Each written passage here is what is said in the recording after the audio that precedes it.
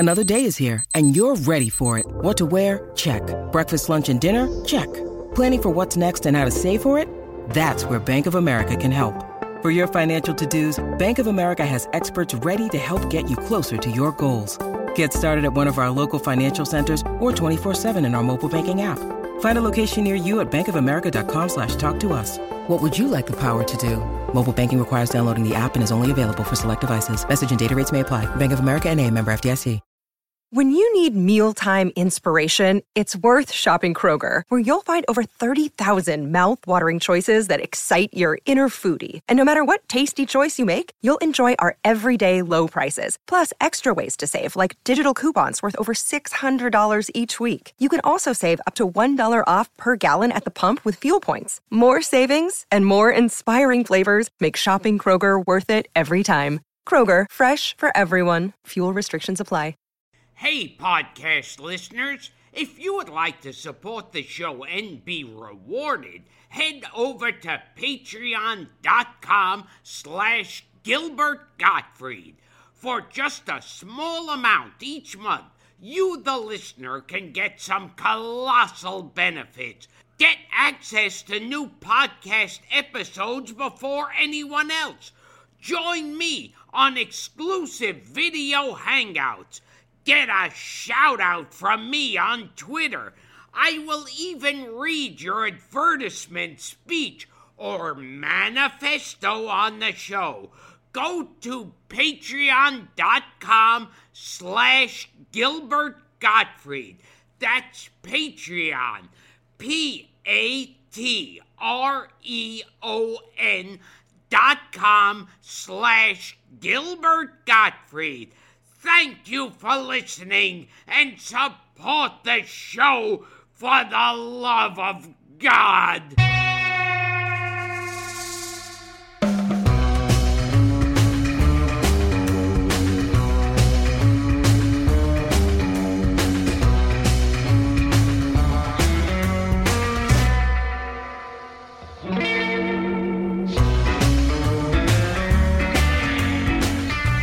Hi, Gilbert Gottfried, and this is Gilbert Gottfried's Amazing Colossal Podcast. I'm here with my co-host, Frank Santopadre.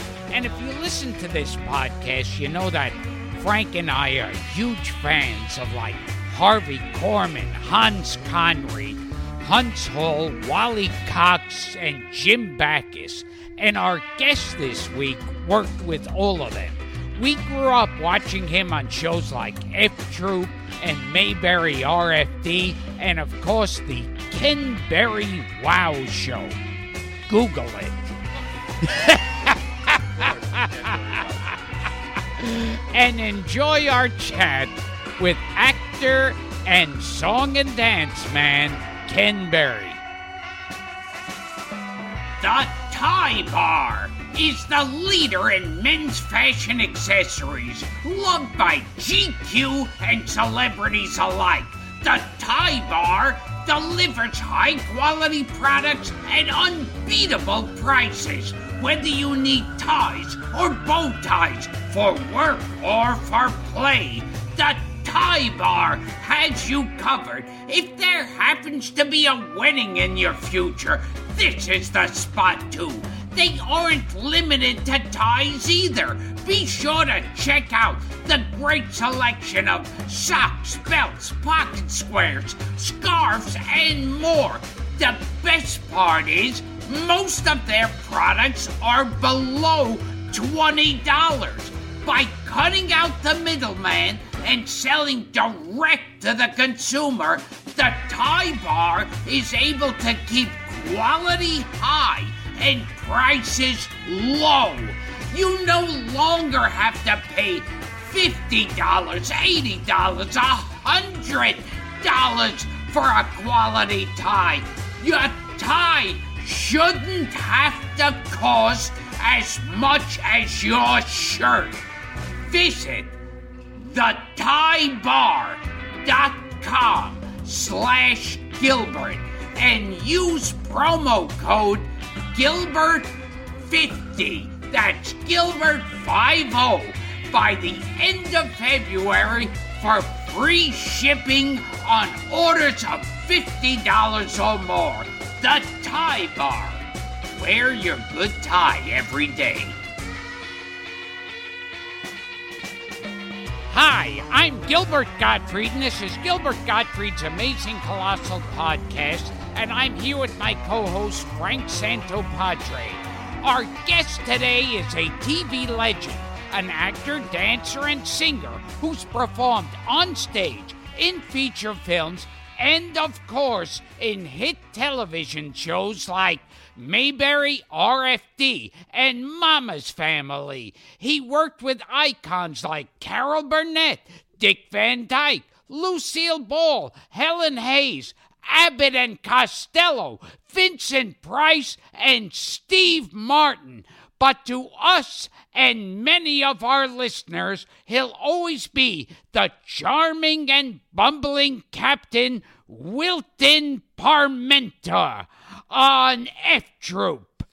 Please welcome to the show the multi-talented Ken Berry. Hi there. Hi. Are you still cold? We're freezing. Freezing. Where are you, Ken? In the valley? Yeah, I live up in the North Valley now. Very nice. I've been up here for years. Well, it's not a great day today, but this is cool for me. It's about 70. Oh, wow. Way to rub it in. I like to rub it in. Yeah, I see that. Now, Ken, first let's start with how you started out in the business.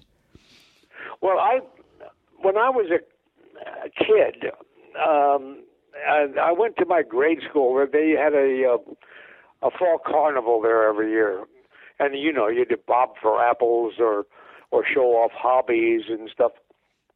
And there was a little auditorium, and I went in there just for the heck of it. And there were a bunch of singer-dancers, or mostly tap dancers, from a dance studio in Rock Island, Illinois. I'm from Moline, Illinois. And I watched it for a few minutes, and I said, that's it. That's what I want to do. It used to drive me crazy how, well, at least it happened to me. My adult friends of my parents would always ask you, kid, what do you want to be when you grow up? And I really felt pressured by that. I got to decide now, fireman or whatever.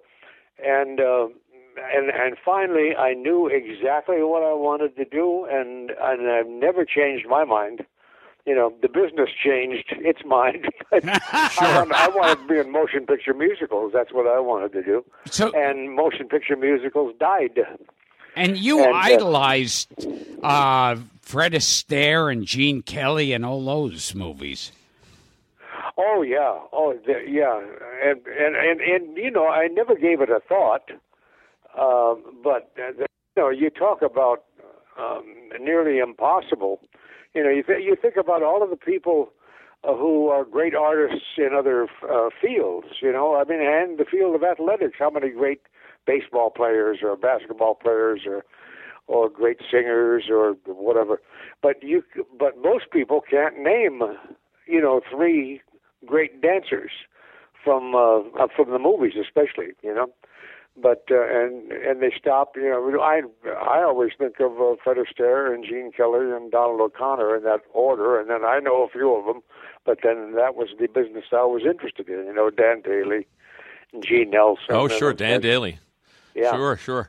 So you're a kid growing up in Illinois. You don't have any family in show business. There's no connections to the business at all. You basically fall in love with movie musicals, and you decide that's it. That's where I want to be. Yeah. Yeah, that's it. And I didn't know anything about how to go about it.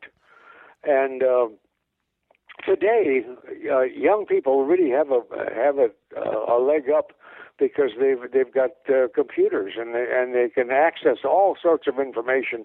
Like, for instance, the TV Academy has an archives. Sure. And they do interviews with a lot of people who had been successful in the business, and they talk about how it started out.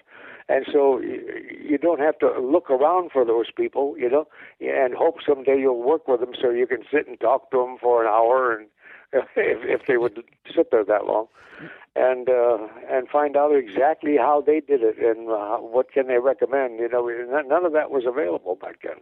Now, when you told your parents you were interested in following the footsteps of like Fred Astaire, literally. Right. Did your parents think you were nuts?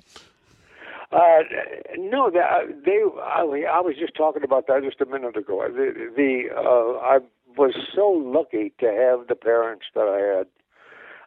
They were totally supportive for my sister and myself, but they were a little cautious because I had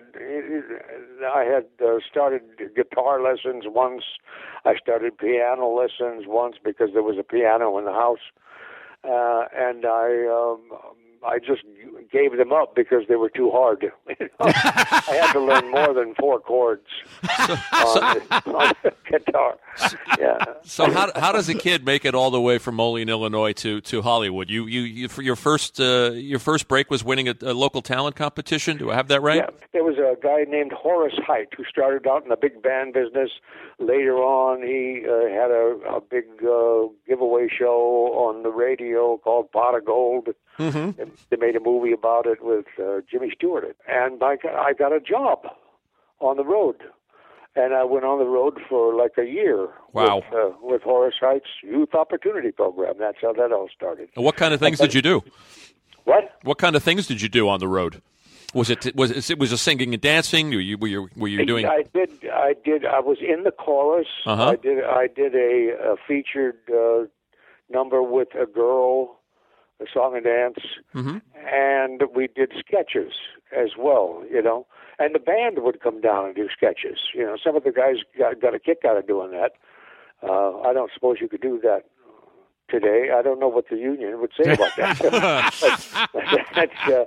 but that's what we did, and we did it for a long time. And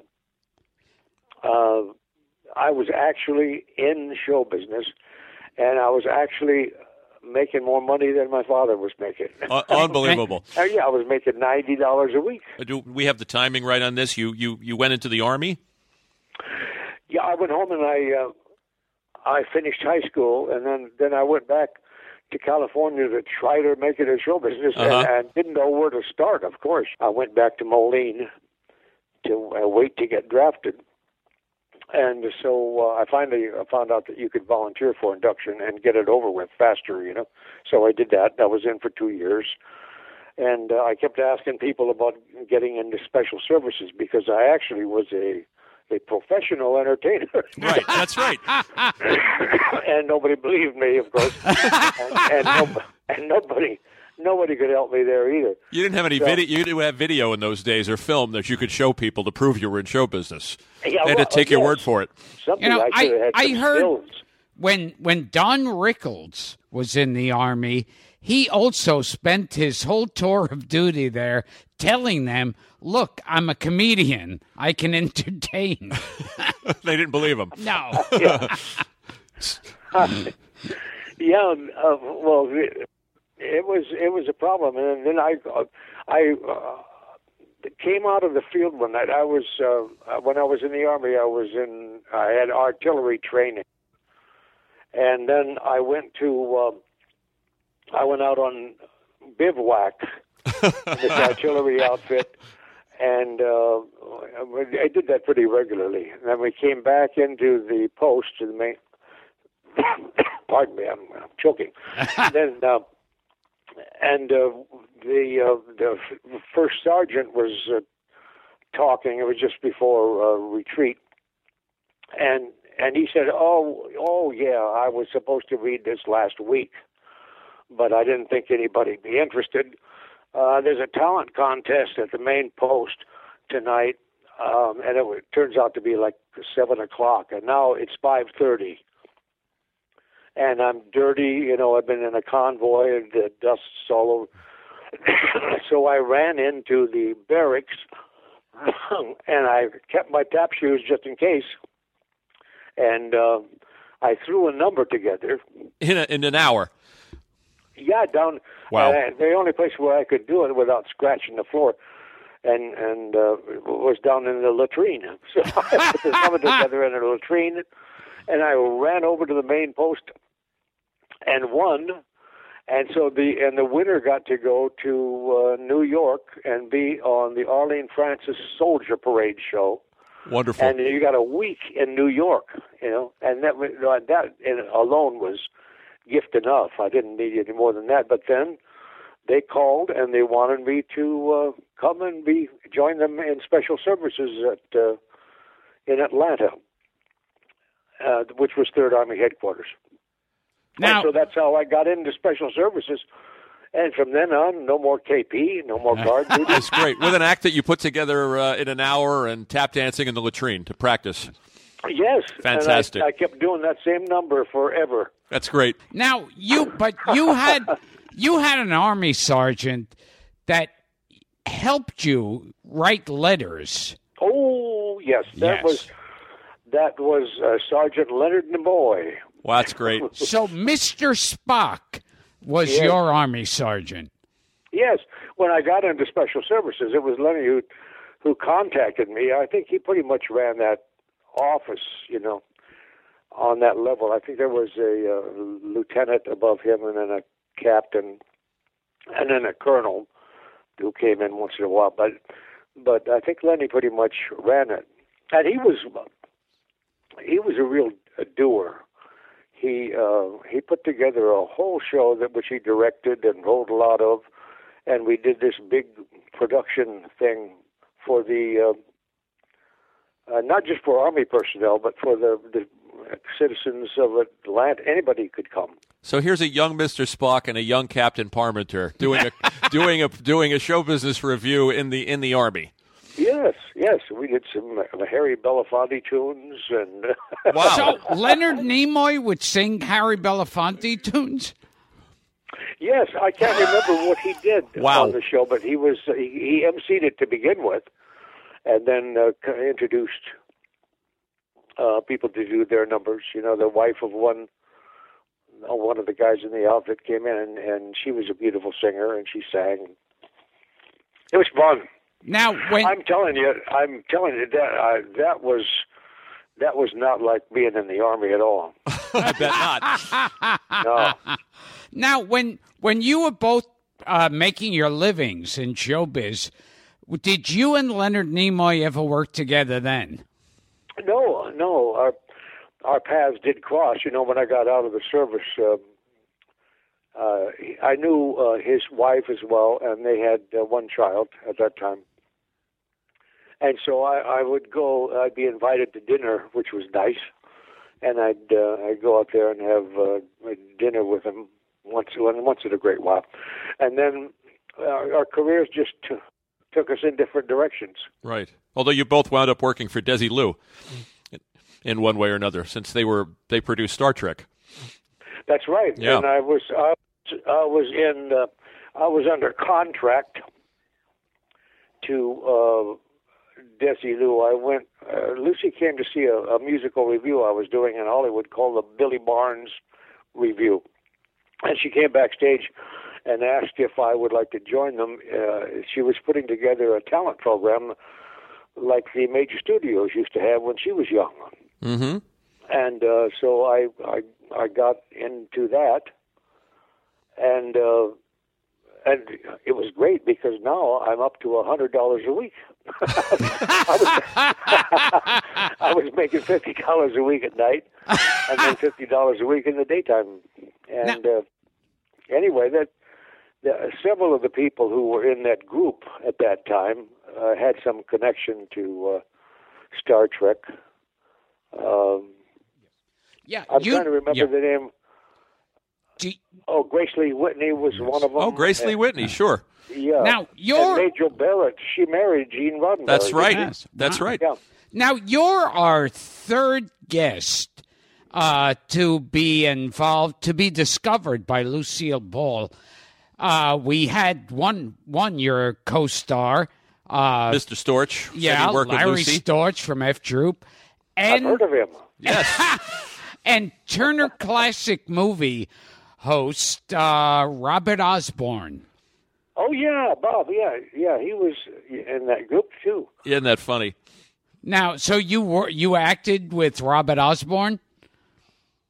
Well, what happened is that it was brand new, and Lucy really didn't have time to personally oversee it because she was now running the studio. It was her studio, and she and Desi had divorced, and she got the studio, and so she hired people to do it. And they were still kind of feeling their way. You know, we'd go in and we'd work on scenes, or we'd work on a musical number, with no particular aim in sight, except just doing it. I guess that's what they did. Like at Metro, when they were doing all those wonderful musicals, you know,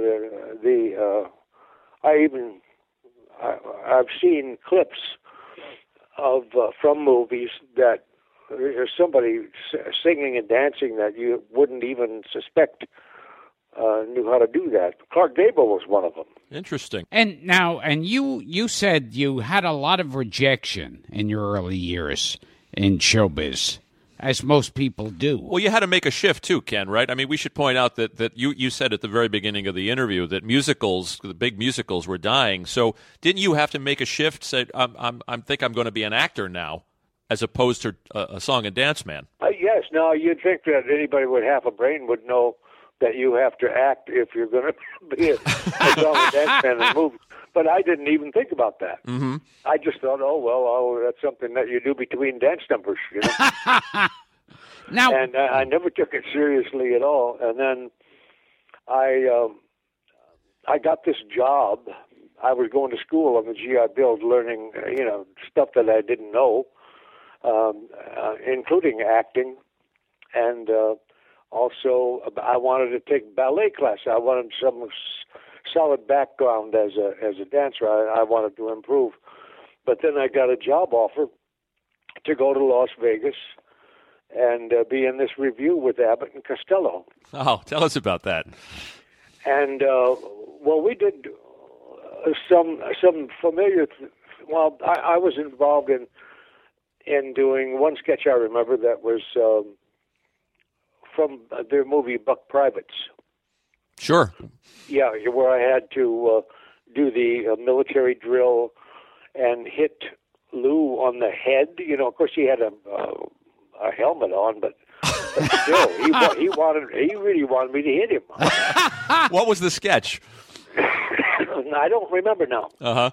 But I remember doing that, and I did a number that was written, special material for the opener, and I did a song and dance, and then I worked in sketches and some, and musical things here and there.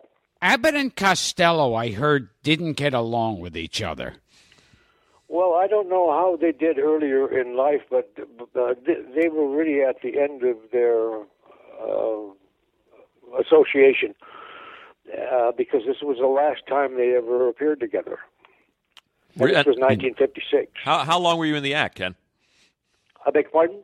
How long were you in the act with Abbott and Costello? I think it ran for about 3 weeks, maybe 4 weeks, in December of 1956. You did a lot of TV in the 60s, Ken, after this. I mean, you were in things like Dr. Kildare and The Dick Van Dyke Show and No Time for Sergeants, the spinoff of the movie, and Rawhide and Combat and Hazel, and you were doing a lot of television. Yeah, I was a day player, though. I was not doing any big parts. Sure. Now, that one, Hazel, that was the biggest job I'd ever had, and that was 4 days long. Mm-hmm. So I was on a weekly. That was a big deal for me, and a very pleasant place to work. And honestly, I've rarely had a bad experience in my life on sets. It was such a nice time that I had. I was, if I knew that I could keep that going, I could have been a day player all my life. That was not complained. Now, it's funny because I was talking to this actor friend of mine, James Karen, an old character actor, and he said he never understood these contract players who complained, because he thought being under contract and just being told, okay, you're doing this show or this movie this week, was the greatest thing in the world for an actor. Oh, yeah. Yeah. I know, and a lot of people did fight that, wanted to get out of those contracts. But what it really did for actors is that it made stars out of character actors. People, wouldn't even know their names if it hadn't been for those talent programs and those contract players. I don't know if you've ever seen those famous photos. There was some motion picture made of it too, of all of the stars, or most of the stars, that they could get together for a luncheon at MGM. Oh, yes. Sure, yeah. Oh God, it's really amazing how many really fun character actors there were, and they had security. They had financial security, and that was great. I was telling Gilbert, and I hope I have this right, Ken, because we do a lot of internet research, and we know we're both savants about this stuff, so we know a lot of stuff anyway. But did you idiot savant? Idiot savant is the key word here. Did you do song and dance numbers on stage with Andy Griffith and Jerry Van Dyke, and were they a comedy team at one point? No, they weren't, but they were friends. And I think that they had worked together before. I see. And they just added me to the act. And I went to Las Vegas, and I'm telling you, I was the worst act that ever played Las Vegas. How do you mean that? I really am. Reminded me of what Wally Cox told me about playing Las Vegas. He just or playing nightclubs for that matter. He made his big splash with Mr. Peepers. Sure. Are you familiar with that? Oh, yes. Of course. Yeah. And he told me about the places that he had worked, and one of them he stood on the bar while the people were drinking. And they would make comments about his shoes. Why do you say you had a bad act? Oh, I was terrible. I couldn't do. I couldn't afford to fix it. I couldn't hire anybody. I'd always spent the money, and God, it was a nightmare. But Jerry Van Dyke, I sat and watched him every night, and he was terrific. I really liked him. Yeah. Jerry, Andy was a good friend, and we were good friends for quite a few years there, and then he moved back to North Carolina. And Jerry Van Dyke, for those who don't know, is Dick Van Dyke's brother. And he starred in the immortal show, My Mother the Car. Yes. The Car was voiced by Ann Southern, who you also worked with. Yes, I did. Yeah, yes. yeah. I was on the last year of her show. The Ann Southern show. And we should let the audience know, for those who don't remember it, that My Mother the Car was a show where a guy's mother dies and is reincarnated as a car. Yeah, she was a Studebaker or something. I know I'm misspeaking. And he would talk to his mother, the car. Yes, I know. Yeah. And they actually got that past somebody. Well, for years that was the infamous punchline. For years, Ken, that show. Yeah, well, but Jerry told me that when they premiered, he was very happy to get a series, of course. Sure. Tickled to death. And on the night that they went on the air for the first time, it was the first night that they premiered this, I think it was called the Movie of the Week or something, on an opposite channel. And they ran a movie that had been a blockbuster called The Bridge on the River Kwai. Sure. And Jerry said, hell, I was watching that. He wasn't watching his own show. Yeah. So when you were doing all that television in the 60s, you know, and I didn't know this either, you worked with George Burns on a show called Wendy and Me? Yeah, George Burns and Connie Stevens. Yeah, we're fans. And that was at Warner Brothers, and that was another really decent job. I got 4 days on that one, too. Uh-huh. And at that time, Warner's was thinking about getting back into the television business. They had been very big in the television business in really early days, you know, a few years back before that. And Connie Stevens was one of the contract players. You know, they paid the people a very little money, but that's the idea. You know, you hope that you make an investment in somebody, and they become a star, and they make big bucks. And what was George Burns like to work with? Oh, it was just great. He's a very gentle soul. He was kind of on the quiet side. And I ran into him quite a few times over the years after that. And he was always funny. And these are the guys that I idolized growing up. You know, people I heard on the radio, you know, when I was a kid. And met people like him and Jack Benny. And, you know, God, it was and just, what was Benny like? Another favorite. Oh no, he was terrific. I've never heard a bad word about him. No, everybody that's done our show just talks about what a saint he was. Yeah, and Milton Berle, Groucho Marx. Yeah, and, you must have had these pinch me moments, Ken. You're a small kid from a small town in Illinois, and now you're working with George Burns and Milton Berle. And what was Groucho Marx like? Oh, he was great. Yeah, he was. I'm really. Pardon me. I'm going to take another swig. What are you drinking, Ken? I wish. No, it's aloe vera juice. As a matter of fact. And anyway, I was married back then in the early '60s, and my wife was always looking for work, and she was on a couple of different game shows, and one of them was You Bet Your Life. We should just say, not to interrupt you, but that you were married to the actress Jackie Joseph, who was very popular in the 60s. Yeah, correct. Worked a lot. Yeah, and she was on the Doris Day Show. Yep. That's her best part. And some movies and stuff.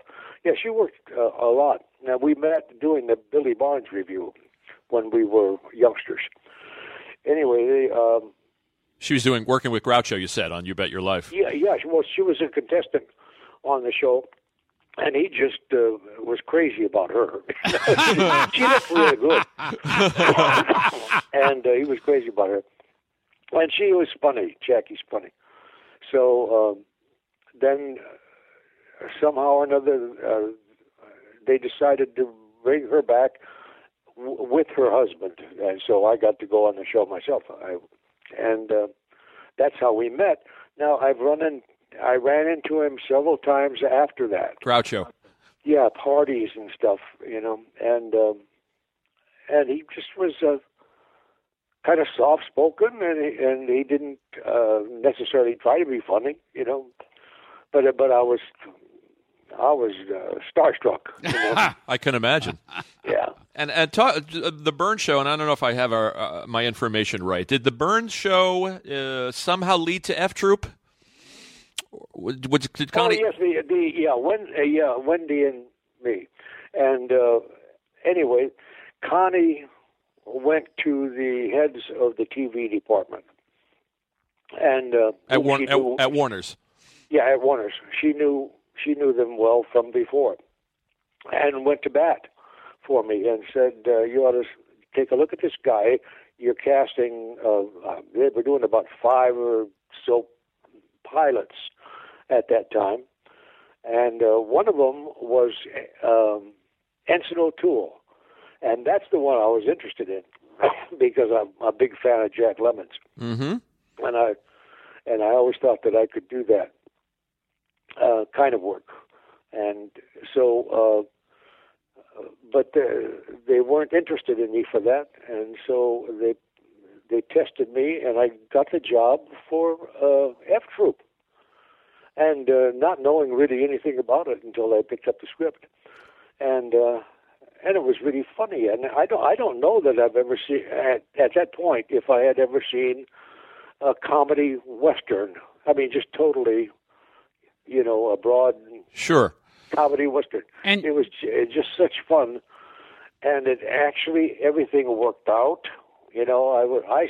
I was the first person cast, so I was reading and doing screen tests with the people who came in reading for parts. And I was on camera. So I heard that Larry Storch was coming in, and I was a big fan of Larry's. From as are we. Yeah, we had him on the podcast. Oh yes. Yeah, I mentioned that to you when we first called you, Ken. I think he was our third or fourth guest, and we love the man. Yeah. Oh, me too. I just became good friends and socialized together. Anyway, I was thrilled because Larry was going to be coming in, and I was hoping that he would get the part of Sergeant O'Rourke, because that was the only character. The part of Corporal Agarn, which Larry played, was not yet written. They just created that for Larry because they couldn't, they didn't want to lose Larry and hire Forrest Tucker, who just was Sergeant O'Rourke. That on the page, sure, you envisioned that guy. And here's this guy. He came in on the set when he was testing, and he's like 6'5" or 6'4" or something like that, and he's a big burly Irishman. He's just exactly as the writers had depicted him on the page. And I was afraid that Tuck was going to get the job. I knew he was going to get the job, and then I wouldn't get a chance to work with Larry. But they worked it out, and the rest is history. Television history. I've never had a better time in my life. Now, you on that show were like a very klutzy guy, constantly tripping over things and falling. Uh-huh. And that's where I guess your song and dance experience came in handy. Yeah, I think that had a lot to do with it because I didn't know I could do that. And it's something that I kind of added when we were doing the series of screen tests, testing the other actors. And I added, as an actor, you're constantly going out on, to read, and you got to find a way to get a hook when you go in that room and you're going to do a cold reading. And if you can just find something to pick up something that's available in the office and do something with it so that they remember it, And so I got to be an actor who liked working with props and stuff. And so I added that to that character. And then they would write, they wouldn't physically describe in detail the physical comedy that they wanted. They would just say, a business to be worked out with Ken on the set. That's great. And that's what, Buster Keaton called this physical comedies, these bits, gags. I didn't know that. And that's where the gag writers came in. But it just occupies a lot of space on the page, and people kind of lose interest. They get, now when eyes glaze over. Yeah. When you were doing this, and you got, and it was always funny because it was very graceful. There's that one episode I don't want to interrupt where it opens where you're reading a letter, and you're walking across the grounds of the fort, and there's 5 or 6 physical gags because your eyes are on the letter. You remember this? You just about you managed to avoid 5 or 6 mishaps. Yeah. There's a horse that doesn't hit you, and there's a water bucket, and there's a. Yeah, that was the first time I ever got a lot of advance notice. I think it was when it was the opening of the second season. Yeah. And the first color episode, and so I think at some point. Pardon me. they had given me this notice of something that they wanted. They wanted to do a tracking shot, and they wanted to be in the town on the loading dock, and they described the scene to me. And so I got together with the prompt guy and asked him if I could get these things out of the property department. You know, they major studios that are that old, they had all kinds of wonderful stuff, you know, as far as props were concerned, and wardrobe. And anyway, I put that together, and that, it did. It worked out very well.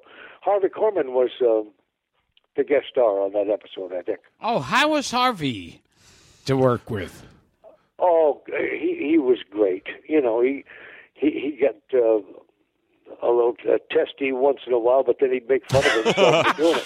You know? Wasn't he the Prussian the guy with the balloon and the dachshund, named Schnitzel? Yeah, and the spiked helmet. That's right. Yeah, that's right. Be careful of it, my Schnitzel. Now,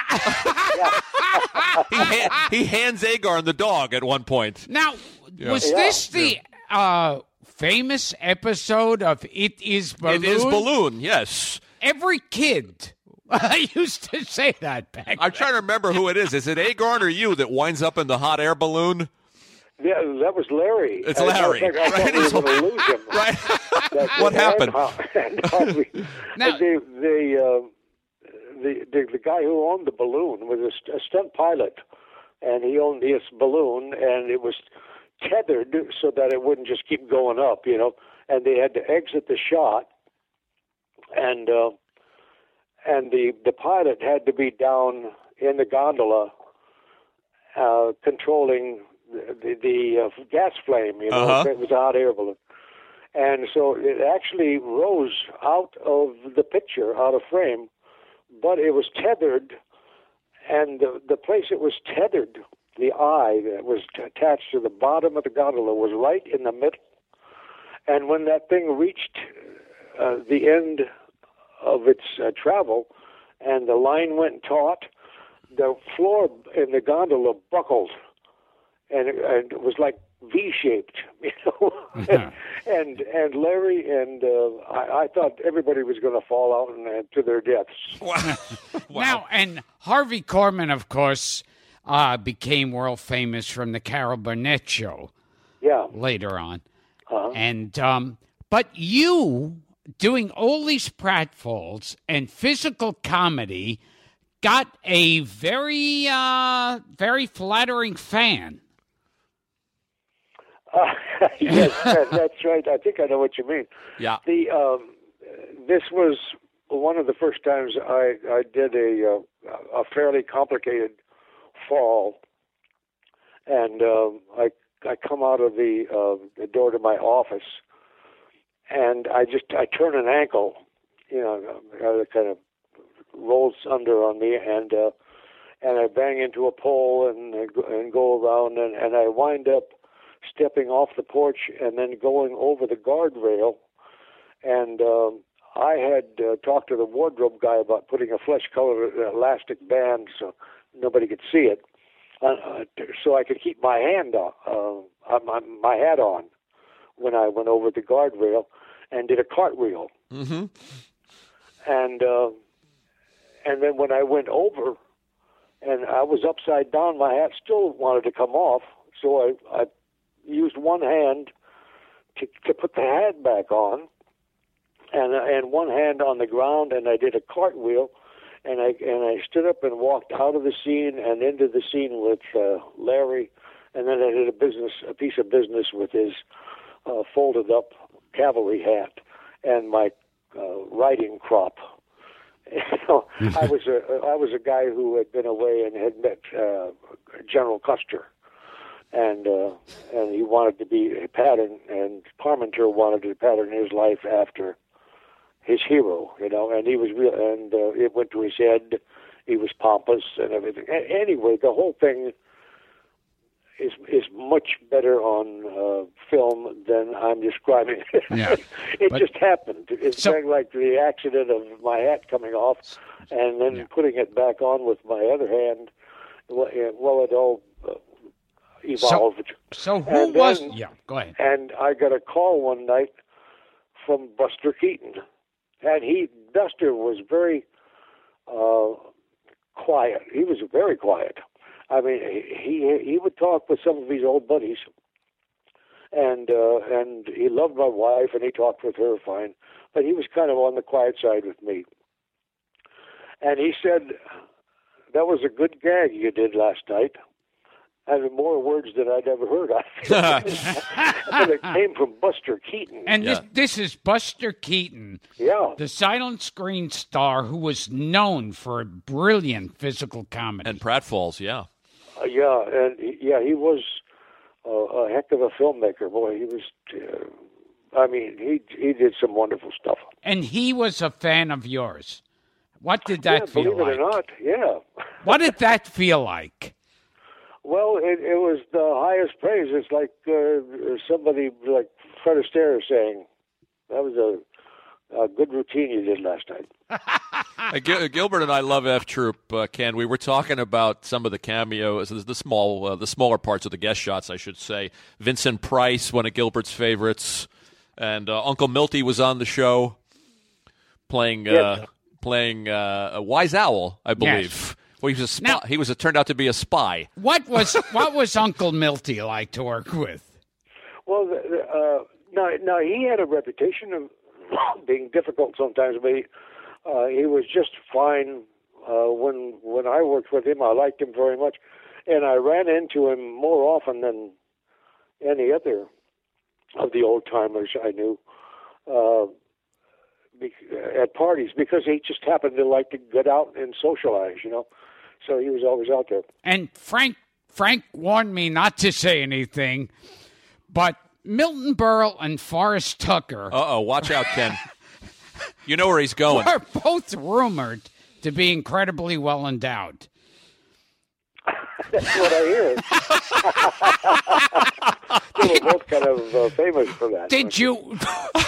Were you ever actually changing with either one of them? No. I apologize for him, Ken. He's terrible. He asked Larry Storch the same question, and Larry wouldn't take the bait either. Yeah. I don't think you can.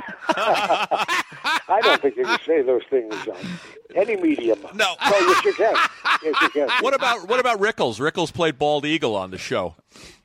Oh, he tickles me to death.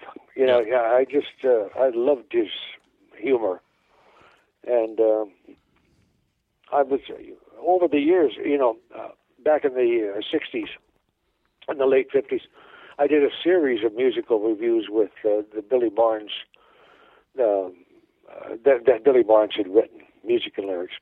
And anyway, I was working at the Cornet Theater on La Cienega Boulevard in Los Angeles.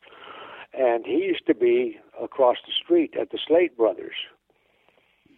And that's the first thing, I think that's one of the first things he said to me. He said, when I was at the Slate Brothers, I'd look across the street and I'd see the marquee and say, "Come in and see Ken Berry, boy tap dancer." He said, "I was there for 2 years. I never saw anybody go in or come out." So he insulted you upon meeting him. I heard Rickles, like on stage and off, would have these like hysterically funny insults. Oh yeah, he was great. Just as fast as could be, Now, Gilbert didn't know this, and I found this out recently, Ken, that there was a live F Troop review that your manager sold to Harrah's, sold them on the idea of you guys doing this? Yeah, we did, and we also did a rodeo and in Phoenix. Wow! And then we went ahead and put together a slightly improved act. We're much better as individuals, I think, than we were as a group. But people loved that show a lot. What was the live F Troop show? Was you, Forrest, Tucker, Larry, and what? Jim Hampton? James Hampton? Mm-hmm. Yeah, and we had an opening number. We hired a choreographer, and they hired a guy to do special material, and then each of us took some time. I didn't have any material to speak of, so I didn't take up too much time on an individual act. But Tuck was a good raconteur, and I'll bet. And he sat and talked, and Larry's brilliant as far as I'm concerned. I used to love him when he took over for Jackie Gleason. I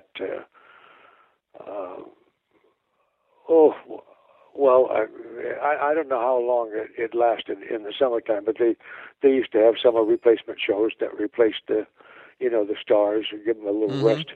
Now, and I don't know how many shows they were doing in those days, but anyway, it seemed to me I watched Larry for a long time, and I became a huge fan of his. Larry Storch. He's the best. He's the best. And you guys got together recently in L.A. and did a little appearance, didn't you?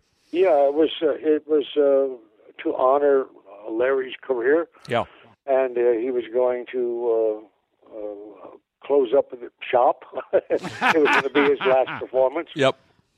On stage, and they did it at a place where, well, the building was there when Larry got out of the service. He got out of the Navy, and he came to Los Angeles, and he ran into Desi Arnaz and Lucille Ball, and Desi was working at the Ciro's. Oh, it's now the Comedy Store, yeah. Yeah. Right. And so, and then that all happened just in a few minutes. She just said something about come by and do your act, and we'll take a look at you, and and he just it began his career. Larry was telling us about that. That's so funny. Now, years later, your old pal Andy Griffith would be leaving his show, the Andy Griffith Show, where he was Sheriff Taylor. And how did you wind up to be on Mayberry RFD? I was going to be on a special with Carol Burnett. It was her first special before she started her weekly show. And this was with Rock Hudson and Frank Gorshin and myself. Wow. Yeah, I think it was called Carol and Company or something like that. And things were not going well with me. I'd finished. F Troop had been canceled. I was devastated. And then I was trying to find out a way to light a fire under my representatives, and it wasn't working. So I decided to try to get a personal manager. I thought maybe that would give me some more clout and get me up for some better things.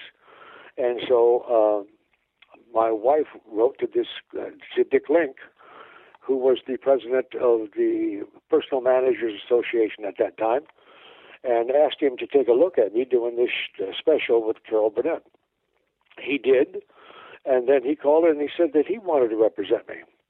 And so that's how I met Andy, because I met all the clients at one time, at a party. I knew everybody. And but Andy was not, I think he was approached about maybe reading me for the part of Sam Jones in Mayberry RFD, the lead. Mm-hmm. And but he knew me from F Troop, and they didn't think that was the right way to go, and so they saw everybody else in town. I think by the time Andy decided to bring me in and read, and we just hit it off. We both felt the same way about acting, and we had a lot in common, and we got up and we did a scene that we just that went very well. And you were a widower, right? You were a farmer and a widower. Yes, Sam Jones. Yes, but in the pilot, the way it was structured, there was also another family. And we shot it that way. There was an Italian family. I was supposed to have been overseas in Italy while I was in the Army, my character. And then I had offered become friends with this Italian guy, and I offered him to come over and be my hired hand if he wanted to sometime, or if I don't need one, maybe I could help him out. And so he takes me up on it, and he brings his whole family, and that's the pilot that we shot. But the network didn't like that, and so the network went with the familiar things that happen in Mayberry and the familiar characters. And they kept a lot of the characters that were already on it, and I'm sure that helped keep the show going. And then Andy came back and he did guest shots for the first year and kept the ratings up, and it did very well. Yeah, I think it was on for 3 years, Mayberry RFD. Yeah. And so the original cast, Aunt Bee was there, Francis Bavier was there, George Lindsay, who played Goober, was still there. Yeah, and so and a couple of other people. Paul Hartman was there. Oh, Paul Hartman and Jack Dodson. The Fix-It Man. Right. And Howard Sprague, Jack Dodson. Oh yeah, Jack was a good friend. Yeah, the familiarity of the town, and the way people like to visit Mayberry, every week, every Monday night. That was a habit that people had gotten into, and that helped a lot too. So the ratings were really good. I mean, we were in a number 4 or something like that the first 2 years, and then in the third year, there was the first year that they had Monday Night Football. Now that hadn't been on before, and so we were on opposite that for part of the country, and so that hurt our ratings. But still, we were number 15 that year, and we still got canceled because, as somebody pointed out, it was the year that CBS canceled everything with a tree in it.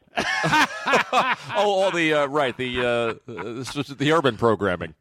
Rural program. You did a strange show, kind of like Laugh-In, and it was called Wow. The Ken Berry Wow Show. Yes. We're very fond of that show. Oh, thank you. I'm glad to hear somebody. And there were 2 complete unknowns on that show. I don't know whatever happened to them. Terry Garr and Steve Martin. That's correct. Yes. We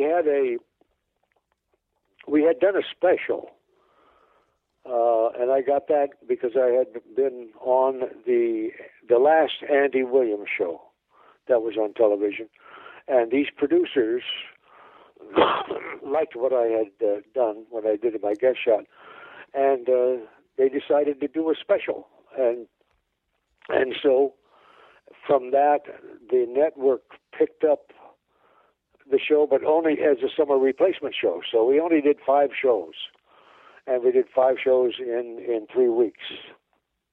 And Terry Garr was in it, and Steve Martin. And Carl Gottlieb. Cheryl Ladd. Oh, yes, Cheryl Stoppelmore, as she was known at that time, right? Soon to become Cheryl Ladd. And Frank and I were talking that one of the other people starring in it was Carl Gottlieb.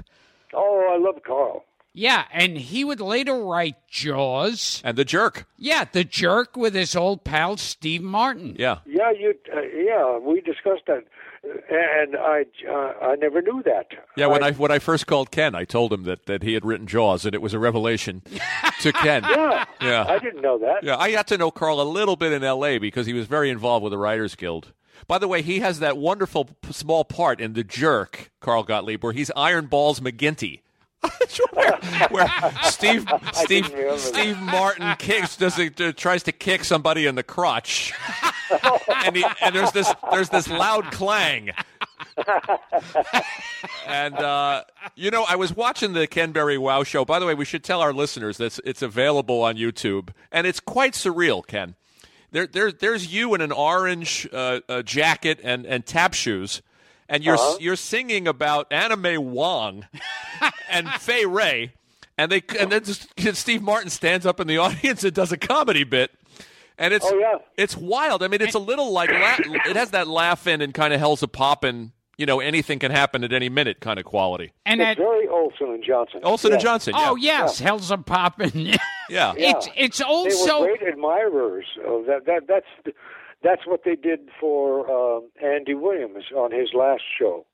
The one that Andy did before that was on for years was more of a traditional variety show like Perry Como had, back in those days.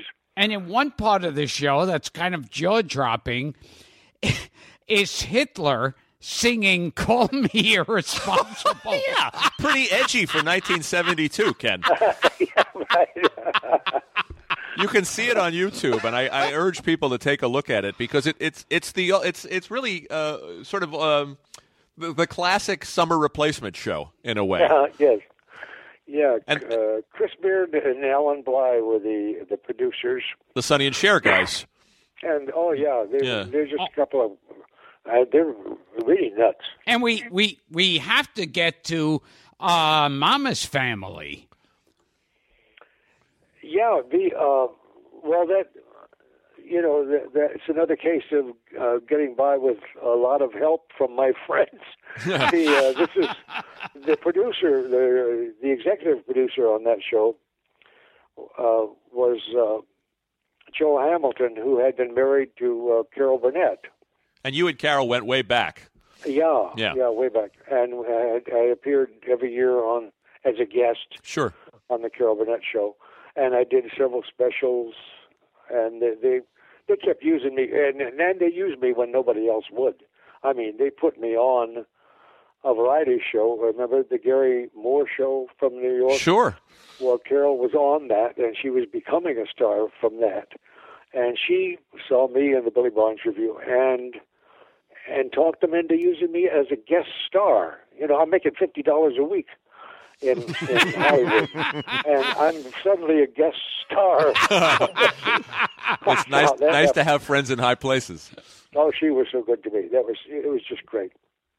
Anyway, we were going someplace. You were talking about how you'd done so many Carol Burnett shows that eventually it led to Joe Hamilton and Mama's Family. Oh, and Mama's Family, and of course, Vicki Lawrence, who had been on the Carol Burnett show for all those years, had this character from this sketch called the Family Sketch on the Carol Burnett show, and it had these characters, Mama and Eunice. Eunice was played by Carol. And anyway, they wanted to. There was a very popular character that Vicki did, and the Mama character, and so they decided to try it as a series. And so they called me again, lucky me. And we went on the air in about 82, 83, something like that, on the network. And it didn't do that well on the network. But then Joe Hamilton just ran into somebody on the golf course one day and made a deal for syndication after we were canceled. And so we had a break there. But then we went back on the air, and almost from the day one, we were the number one new syndicated comedy in television. It was that popular. And didn't you play two parts? I mean, you were Vinton most of the time, but weren't you another character in the first pilot, in the Eunice pilot? Or you played two different family members? Oh no, that was a special. That. In which Vicki Lawrence's character, Mama, died. And there was a funeral scene in that, and then they brought her back to life for the television series. But on the special, she died. No, that was the special was entitled Eunice. Now you you knew Aunt B, of course. Frances Bavier. Frances Bavier. Now, I heard she and Andy Griffith never got along. Oh, no, they were just from different worlds, pretty much, But they liked each other. Andy just, he was a nose to the grindstone kind of person on the set, and in the reading room, because he liked to get in on the writing end of it. He liked to spend a lot of time around that table, usually, as an actor and working for many years. I was in and out of there. We'd just read the script, and then they'd figure out what they were going to change after the actors had left. But now I'm sitting in there with Andy, and he's going over, the script with a fine-tooth comb. I mean, he was serious about his work. Very, very serious. I just want to go back to Ken Berry Wow Show just for 1 second, Ken. When you were working with Steve Martin, and this is, I guess, this is a question you've been asked. So forgive me if it's a trite question. Did you have any sense that Steve Martin was going to become Steve Martin? Not a bit. I knew that he, as well as Carl, they both had jobs on the Smothers Brothers show, right, as writers, right. And so, in my mind, I'm thinking, oh, these guys are just having a lark, performing. And I thought Steve would go back to work as a writer, and he would stay a writer, and maybe he would perform here and there. Well, hell, after that show went off, I mean, it seems like no time at all, he was playing the largest venues and packing them in. Oh, sure. He was the biggest, hottest comic going. He was like a rock star. Within a couple of years. I mean, he was hosting Saturday Night Live maybe 3-4 years after the fact. Yeah, it's amazing. Can I just read off quickly a bunch of names? Some you already talked about, and you'll give us a quick opinion and experience. Tony Randall. Say that again, please. Tony Randall from The Odd Couple. You did a movie with Tony called Hello Down There, which Gilbert and I love. Oh, God, I love Tony Randall. I just think he's wonderful. And I actually made him laugh one time. I can't tell the story here, though. You can tell it. Wait. You can tell it. We're not on the radio. Yeah. No, it's fine. I mean, we were in the dressing room, which was attached to the soundstage. We were on the outside, though. The makeup room was outside. And Tony laughed like nobody I ever saw laugh. He got down on the floor and just howled into the baseboard. Yeah. He got right down on his force. And suddenly the door to the soundstage opened and they ran out. They thought somebody was being killed.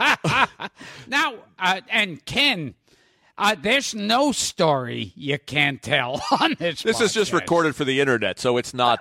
It's not. No, I can't tell. Oh, okay. All right. But you know, I got to say that movie. That's another surreal piece of work. The Tony Randall plays a guy. I guess he's an architect or a scientist who's paid by. Do I have this right? He's paid by an ad agency to live underwater. To live in an underwater home, and you were the rival. And Richard Dreyfuss, a young Richard Dreyfuss, sings a love. Yeah, wasn't he a drummer? He sings a love song to a goldfish. Yeah, he was a young rock star. Sings a song called "Hey Goldfish." Yeah, right. Yeah, but Arnold Stang was in that. Well, movie, the cast, Charlotte Ray. Yeah, the cast was incredible. Merv Griffin's in it, and it was Janet Leigh.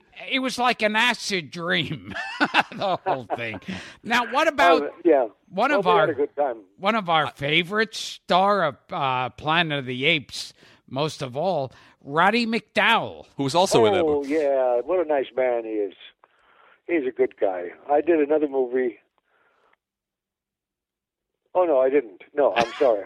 I'm mistaken. No, he was. That was The Cat from Outer Space. Was a movie that was done at Disney. Yes. Oh, yeah, with Hans Conried, and you and a Jess. whole bunch of really fun people to be on the set with. Tell Jesse us about White. Hans Conried. Yeah. He's a favorite. Hans Conried, I'm a great fan, and I knew him socially. I ran into him quite a few times, but I think that's the only time I ever worked with Hans. And Jesse White was also in that movie too, who Gilbert and I love. Say that again. Jesse White. Oh yeah, Jesse. He was on the Ann Southern show. That's right. You did The Cat from Outer Space with him too. Yeah. And you worked with Helen Hayes. Yes, I couldn't believe it. I was out of my league. So you did Herbie Rides Again with Helen Hayes. She was fun. My ex-wife came to the set, and they got friendly. And our kids were about the same age as her grandkids, and took everybody, including Helen, to Disneyland one day. And it was and bought Helen her first McDonald's. Really? A hamburger, yeah.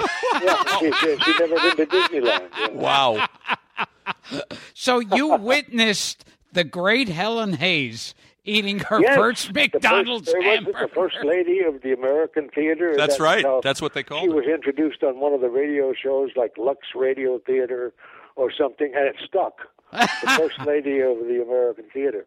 And you also worked with Mr. Magoo himself, Jim Backus. Jim Backus, I love that guy. And you talk about people who get out socially. He and his wife Henny. I used to see them all the time, and I worked on his show. And now they had a schedule. It was syndicated, I'm pretty sure, and an early syndicated show that I was on. There wasn't a lot of that in those days. They would start on Monday, and they would shoot until like Wednesday at lunch, and the show was finished. And after lunch, they would start the next show and go through Friday. And everybody was tired. You know, it's kind of a grueling schedule, especially for a half-hour show. And I'll tell you how long ago it was. He got a huge laugh with this. He walked out of the dressing room one day, and he was just tired. Oh, and he said, "Oh God, there must be an easier way to make $100,000 a year." And everybody roared. That's great. That's a great line. How long ago that was? Great line. That puts it all in perspective. Uh-huh. And what about Bert Convy? Bert, he was in the Billy Barnes Review. Sure. Yeah. And we were social friends, and I thought the world of him.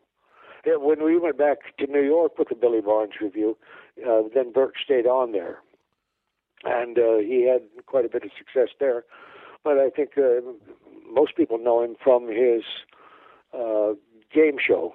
Yeah, but he was a good actor too. He did a lot of sitcoms, and the poor man passed away at a young age. Yeah. He was talented. People thought of him as a game show host, but he was a good actor. Good with comedy. Very nice guy. And you worked with one of your idols, Donald O'Connor. Oh, yeah. Donald hadn't worked in a long time, and he was just kind of getting his feet wet again. And we did a tour of Sugar. You know, it's a musical version of the movie Some Like It Hot. Oh, yes. Yeah, sure. Yeah, so you spend a lot of time in drag. Well, not my character, but I mean, I do. I appear in drag, and it was, I didn't know what I was going to do. I had an idea to do a number as the girl, as dressed as the female, and I went and talked to the guy at Capizio's who used to do my tap shoes, and I tried to put together some shoes that looked like it had a heel on it, but it wasn't a real high heel because I was going to try to tap dance it. But that part of it never worked out. It was just, it's funny how, well, both of you know. I mean, there was a time when you could walk on stage just a man obviously dressed as a woman, and that would get the hugest laugh that you heard. And that's the way that show worked. And you worked with the very funny and very crazy Jonathan Winters. I did, yes. As a matter of fact, I think I worked with him maybe more than once. I remember doing one show with him. What, beg pardon? I was going to say, does the Aloha Paradise ring a bell?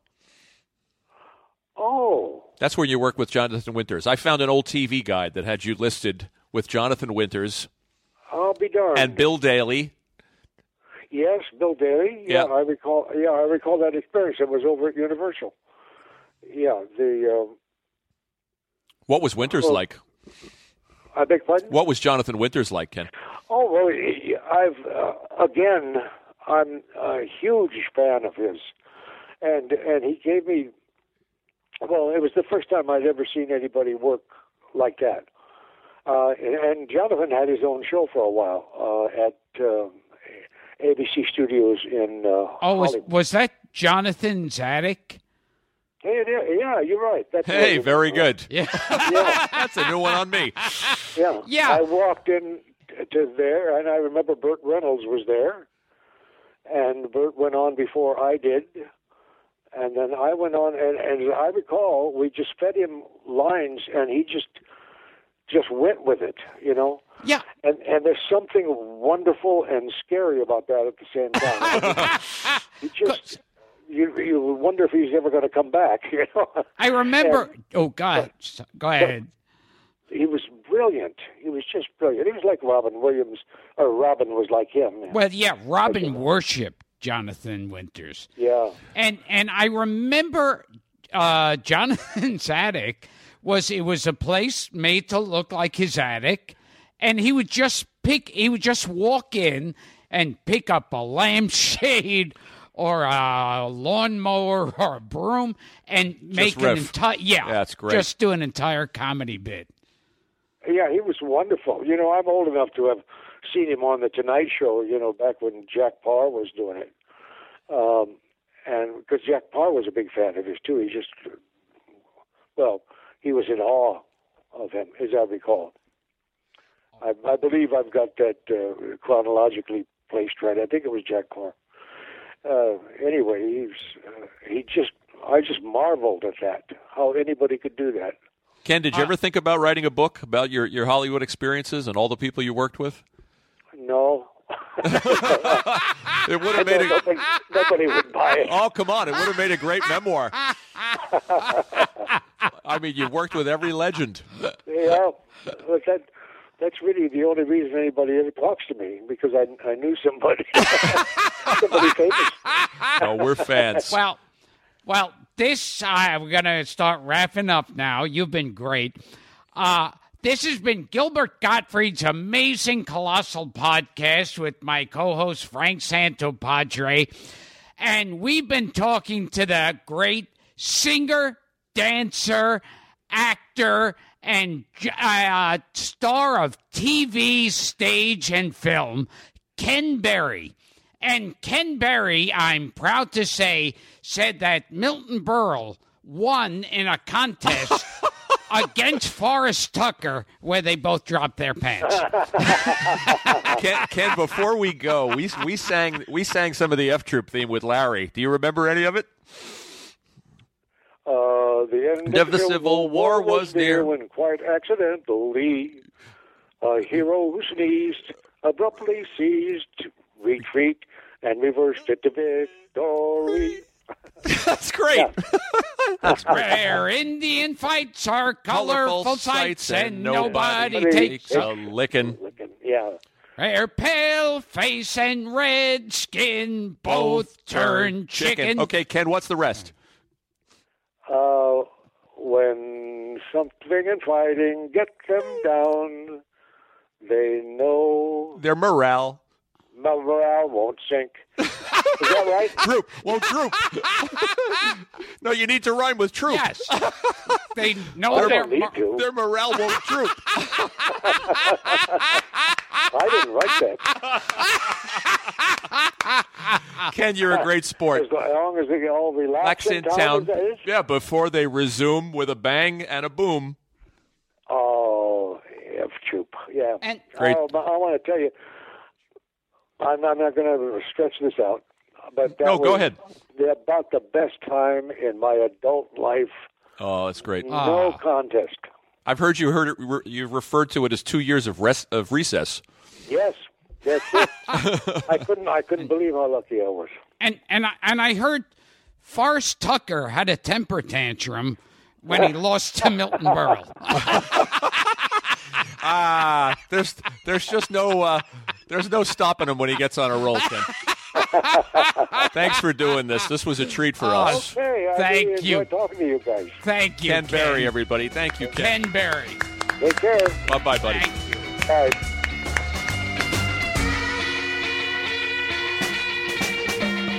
This episode was brought to you by The Thai Bar. Visit thetaibar.com/Gilbert and use promo code Gilbert50 for free shipping on orders of $50 or more.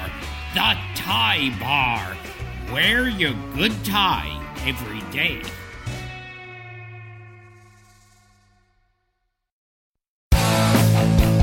If you like listening to comedy, try watching it on the internet. The folks behind the Sideshow Network have launched a new YouTube channel called Wait For It. It's got interviews with comedians like Reggie Watts, Todd Glass, Liza Schlesinger. I've been friends with her for 10 years. One of the funniest people out there, and I still have a hard time with the last name, Liza. Our very own Owen Benjamin, that's me, takes you on a musical journey down internet rabbit holes and much more. You don't have to wait any longer. Just go to youtube.com/waitforitcomedy. There's no need to wait for it anymore because it's here and it's funny. And I love you. A few days ago, Brooke Tudine posted an inspirational quote on her wall that got 17 likes and 3 comments. Thumbs up, Brooke. Geico also wants to make a comment. In just 15 minutes, you could save hundreds of dollars on your car insurance by switching to Geico. And nothing says inspiration better than saving money. Well, except for those posters that say things like teamwork, excellence, and make it happen. Hashtag keep climbing. Hashtag savings. Geico. 15 minutes could save you 15% or more on car insurance.